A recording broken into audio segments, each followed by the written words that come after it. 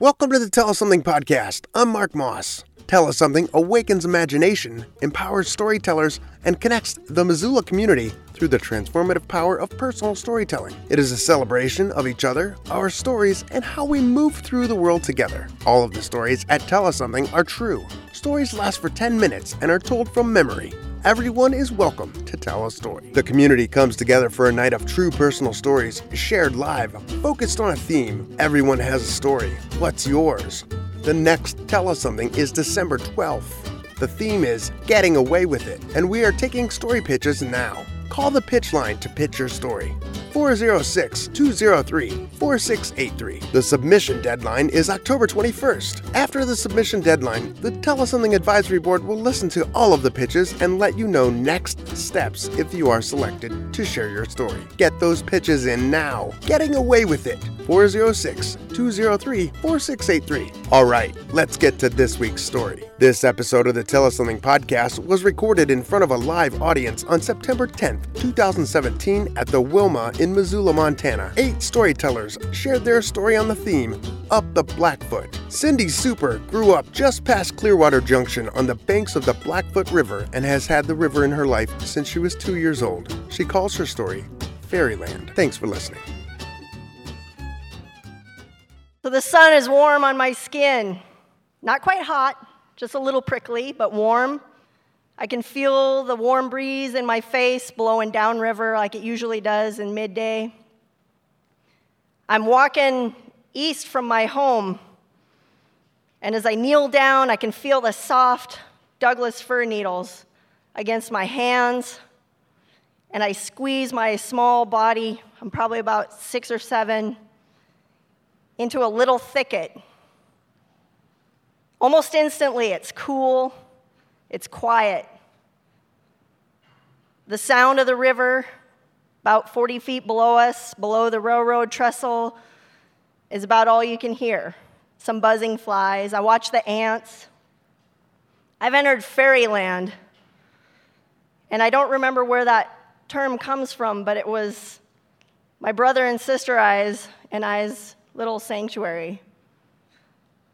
It was in this space that we could hide in the trees, we could play along the river, rolling rocks into the river, crawling down to the banks.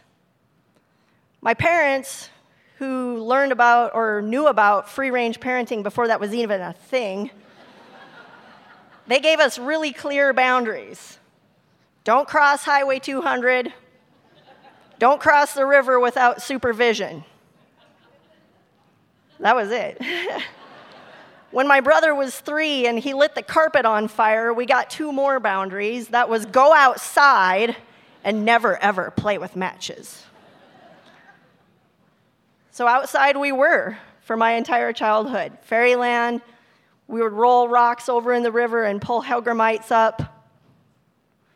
My mom, who came from North Dakota and is a social butterfly, active in the school board, active with our church, plays in the Missoula Symphony. She married my dad, a transplant from Michigan, who had found his heart in Montana when he came here during leave in the Navy. Mom and Dad moved up to Clearwater, and I think my mom had been under the impression that this was just going to be a short time. And by the time I was 2, since we had lived in about 6 different places, short time meant, 2, 3 years?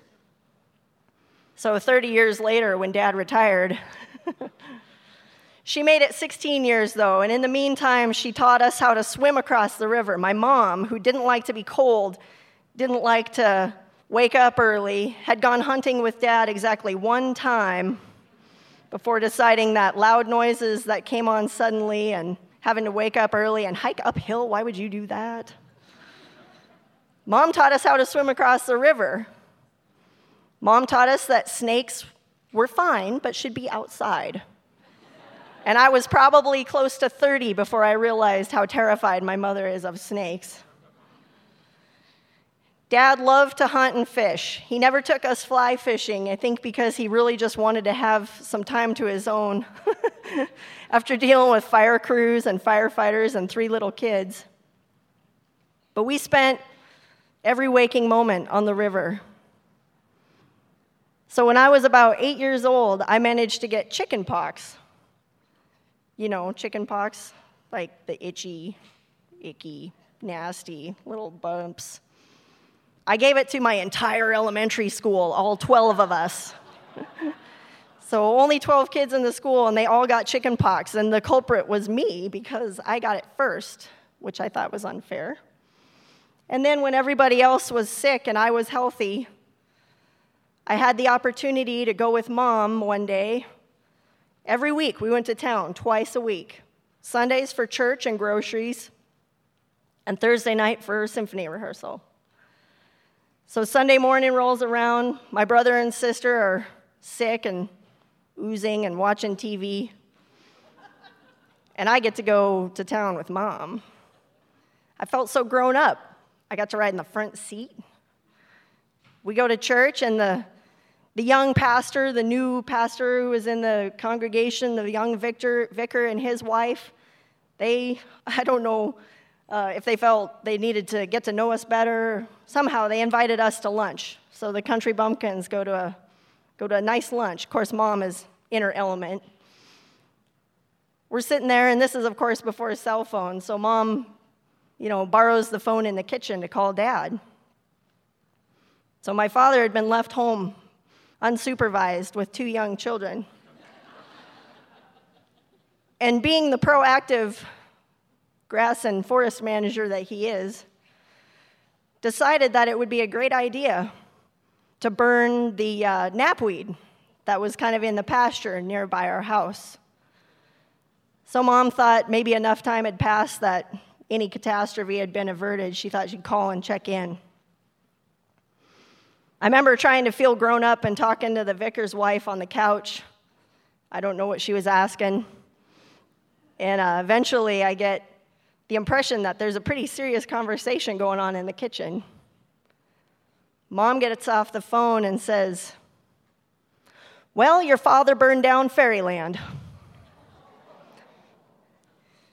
So suddenly I'm not so grown up anymore. Dad had lit the grass and knapweed on fire, and the winds that always so regularly flow down the hill and down the valley had shifted suddenly.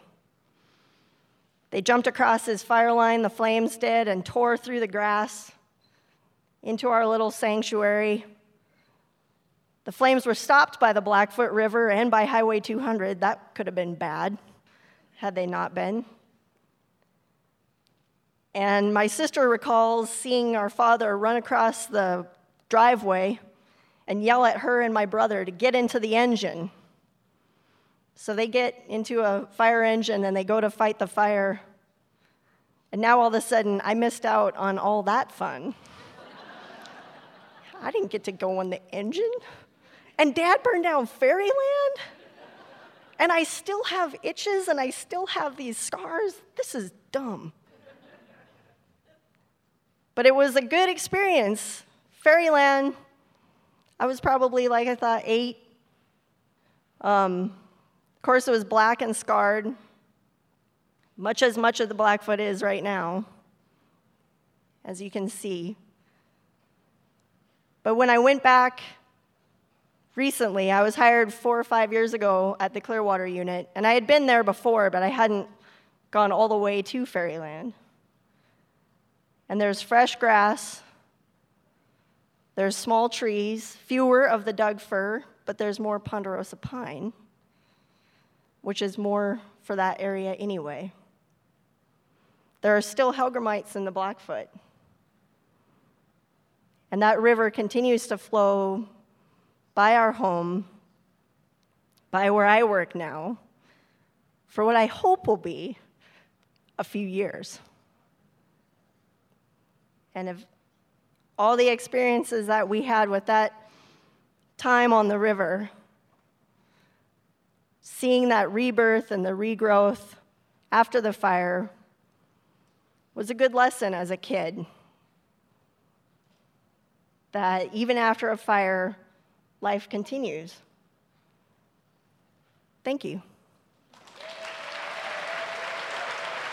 Cindy Super grew up just past Clearwater Junction on the banks of the Blackfoot River and has had the river in her life since she was 2 years old. She left Montana after getting a forestry degree from the University of Montana and returned home after 6 years in the Army. She calls Missoula home and now works in the same place she grew up, 45 miles east of Missoula, as a forester for the Montana Department of Natural Resources. Remember, your story matters. If you enjoyed this story, please share it with your friends on your favorite social media sites. Thanks. Tell Us Something is proud to be fiscally sponsored by Missoula Community Foundation, a 501c3 organization. Missoula Community Foundation has been providing leadership to Missoula nonprofits and inspiring long-term philanthropy in Missoula since 2007. For the good of Missoula, forever. MissoulaCommunityFoundation.org. Thanks to all of our sponsors. Gecko Designs. The creative crew at Gecko makes killer logos. Not like Serial Killer, but better than any you've seen on a cereal box. They build beautifully mobile-friendly websites for both large and small clients in Missoula and around the country. Gecko has been doing it for 2 1/10 decades. That's 21 human years and 336 gecko years. I've met the team and can tell you that they're not as slimy as real lizards. When you're ready to get serious about your marketing, put a Liz in your biz. Visit the Gecko Designs team on North Higgins or online at geckodesigns.com. Logjam Presents. Logjam Presents is committed to creating a superior live entertainment experience through world-class production, state-of-the-art venues, and superior guest services. Headquartered in Missoula, Montana, Logjam Presents is an independent and privately owned live entertainment company. Logjam is the exclusive operator and promoter of the 4,000-capacity Kettle House Amphitheater, the 1,500-capacity Wilma, and the 550-capacity Top Hat Lounge. Working in close partnership with these venues, Logjam has created a unique artist and concert-goer experience that is unmatched in the Northwest. LogjamPresents.com. CabinetParts.com, the #1 source for cabinet hardware since 1997.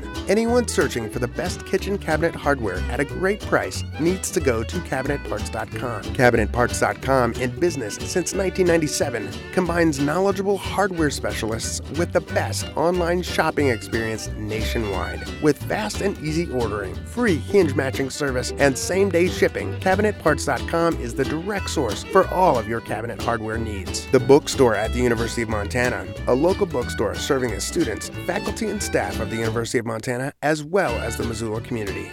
MontanaBookstore.com. Fact and Fiction, where books, authors, ideas, and readers interact.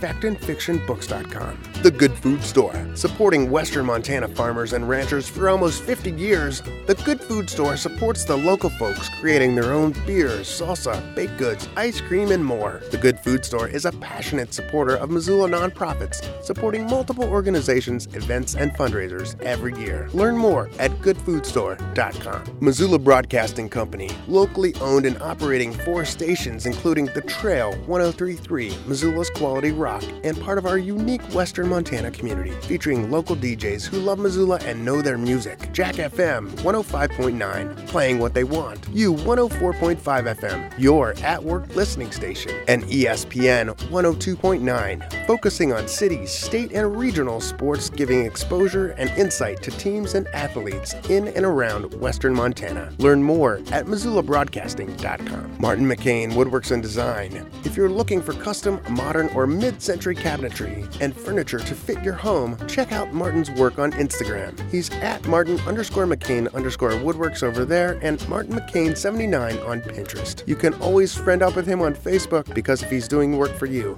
it's pretty likely you'll become friends. Facebook.com/Martin McCain Woodworks. Missoula Federal Credit Union. Missoula Federal Credit Union is a locally owned banking, not-for-profit financial cooperative. It is Montana's largest community development financial institution and its second largest credit union. They put their members' funds to work in ways that provide benefits to people, the local economy, and the environment. That's belonging, and belonging is the new banking. MissoulaFCU.org. Enlighten Lab Float Center.